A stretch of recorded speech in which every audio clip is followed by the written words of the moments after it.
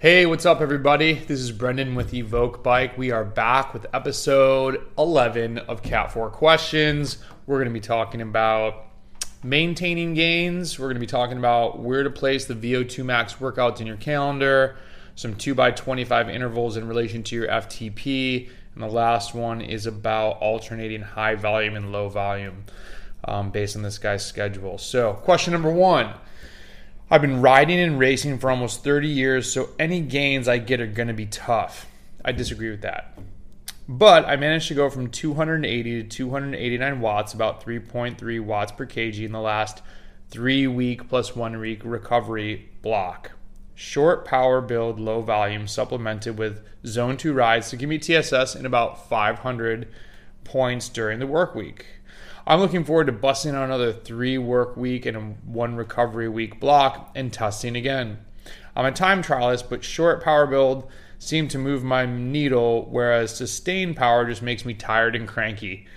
So how do we keep these gains? Where do you go after a build when you don't know when your big races are coming? So number one, just because you've been riding and racing for 30 years, anyone trying to make gains, it's going to be tough. Yes, newer cyclists make gains faster simply because they get fit and you're able to make huge gains from just consistent training. But the thing is, people that have been riding and racing for 30 years ago, the training techniques were nowhere near where they were today. 10 years ago, they were nowhere near where they were today.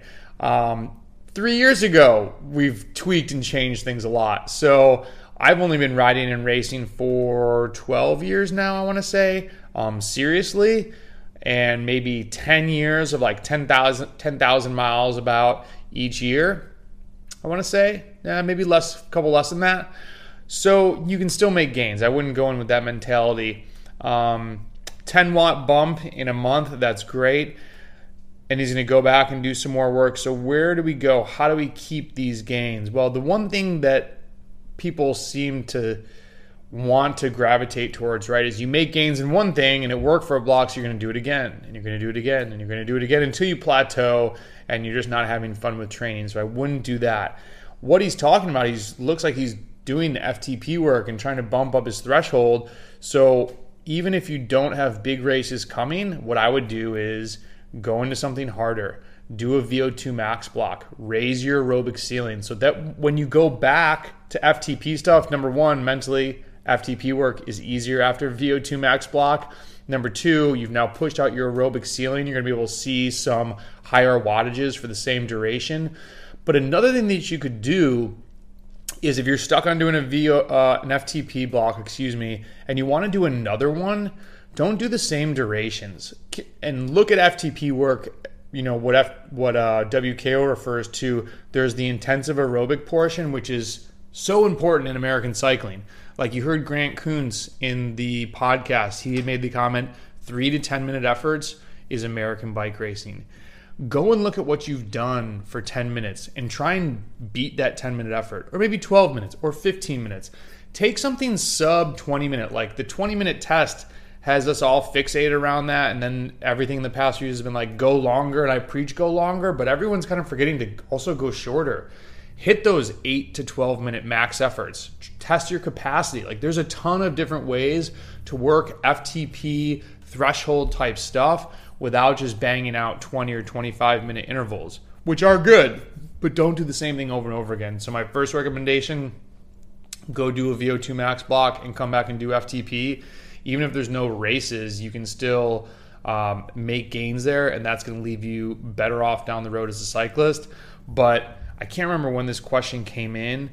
At this point of the year, it is October 21st that I'm recording this. I would say that you want to be going back through your foundation work, your base work, tempo, get in the gym. I think this question might be a couple months old. So anyways, that's question number one. Number two, is it okay to do VO2 max the day after a long ride or the day before? Or should I space them out as much as possible? So personally, I would do the VO2 max before the long ride because the long ride is mostly going to be endurance work unless you're doing some big kitchen sink effort for a massive race and you're a Cat 1 and you're looking to get like a ton of training load in one ride. Usually it is assumed that the long ride is going to be pure endurance. You're trying to stay out of zone 1. You're really focusing on aerobic work.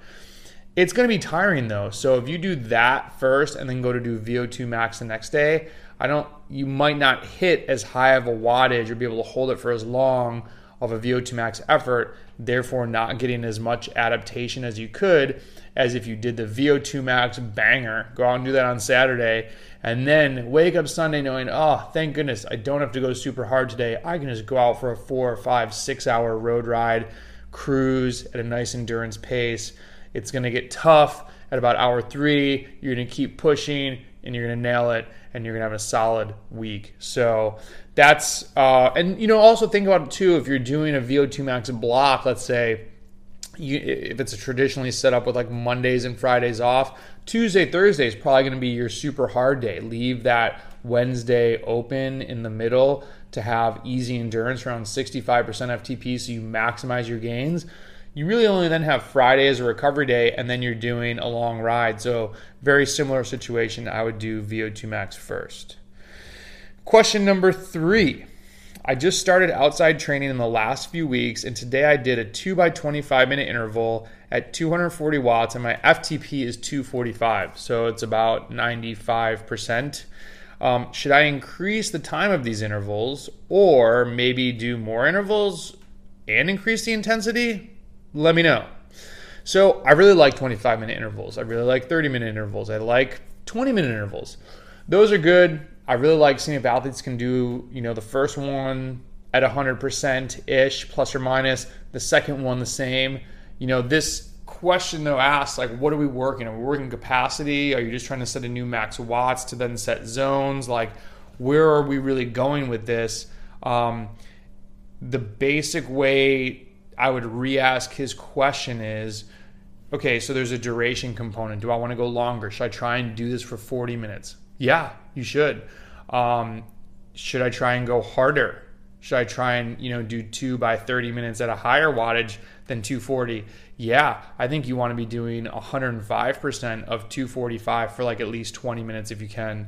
And then also you did 2 by 25 minutes. Let's talk about how much rest did you take in between them? What about lowering the rest interval? And the fourth one that you guys know I love, what about doing that 2 by 25 if you're a Cat 1 or 2? Don't do it in the beginning of the ride. What about adding these on Saturday and doing this later in the ride? So, go out and ride and get 2,000 kJs in your legs and then attempt them and see where you're going. So there's a lot of ways. The one thing that I would say that you don't want to do, don't go back and do 2 by 25 at 240 watts because you're not going to get any faster from that, right? So change something up. It's really hard for me to give you a recommendation of only that, but also to tie this into the previous question, don't forget, go do 10-minute intervals at 105%. Maybe you can even do them a little bit harder. Really start to push the envelope because I think we see numbers that are, if it's supposed to be an FTP interval, I shouldn't go over 105%. Well, if you can, you might get an FTP bump that way. It's all related. There's no the zones, they blend. It's a big fluid thing. So test different durations, ride at different durations. Sorry that answer is really just a bunch more questions for you, but that's how you really want to think about this. What's your goal? Why are you doing 2 by 25? And then we can go from there. Question number 4. I was wondering if there is any benefit from doing high volume one week and low volume the next. This is not by choice, but necessity, as my job is very unstable, and some weeks I work a lot and then others I do less. I would love to keep the volume steady, but it's really super random. Am I better off just doing low volume consistently or throwing in some long rides when I have time? Do I lose adaptations if I change the training too much? So, you can only do what you can have time to do. I think the biggest thing here that you want to avoid is just totally bombing the system like on random weeks, saying you're doing like 8 hours, 15 hours, and then you rest. You might just be really crushed. You might get then have really poor quality during your next low volume period, which is you really need to have quality sessions since your volume is low. So make the bigger weeks within reason. Like, don't go over, I hesitate to give this, I should have done all these calculations beforehand, but I would say 150% of the time of the lowest week. So if you're doing 8 hours, don't go over 12 hours. Make them consistent sessions, and you don't have to just be riding endurance during those sessions if we're talking about like during your race period. So, go do an 8-hour week where that might mean, a 2-hour ride, an hour ride, and then two 2-hour rides. That's 8 hours, 5 days during that week. And then the next week when you have more time, you're going to add on 4 hours somewhere. I would avoid doing a 7-hour ride, but make a couple rides 3 hours and a 2-hour ride. You know what I mean? So just avoid doing too much. When you do that, you're not actually absorbing that training. It's just making you really tired. Your next session is going to suffer. So you're always within a bandwidth of how much you want to do and how much you don't want to do. You can look at it a different way. Like if you're riding 20 hours a week, your rest week is going to be a lot of hours compared to someone else's rest week who's only riding 8 hours. So just always remember, it's a sliding scale, and we stay within that. The random big rides, they are fun though too. Just it can leave you with an overuse injury. Your body's just not used to that, so just be careful with that. All right, Cat 4 questions number 11. That's in the books. Thank you. Email me your questions, Brendan at Evoke Bike. Don't forget to check out the blog on Lactigo. Everyone is PRing. That stuff is insane. And I'll talk to you later. See ya.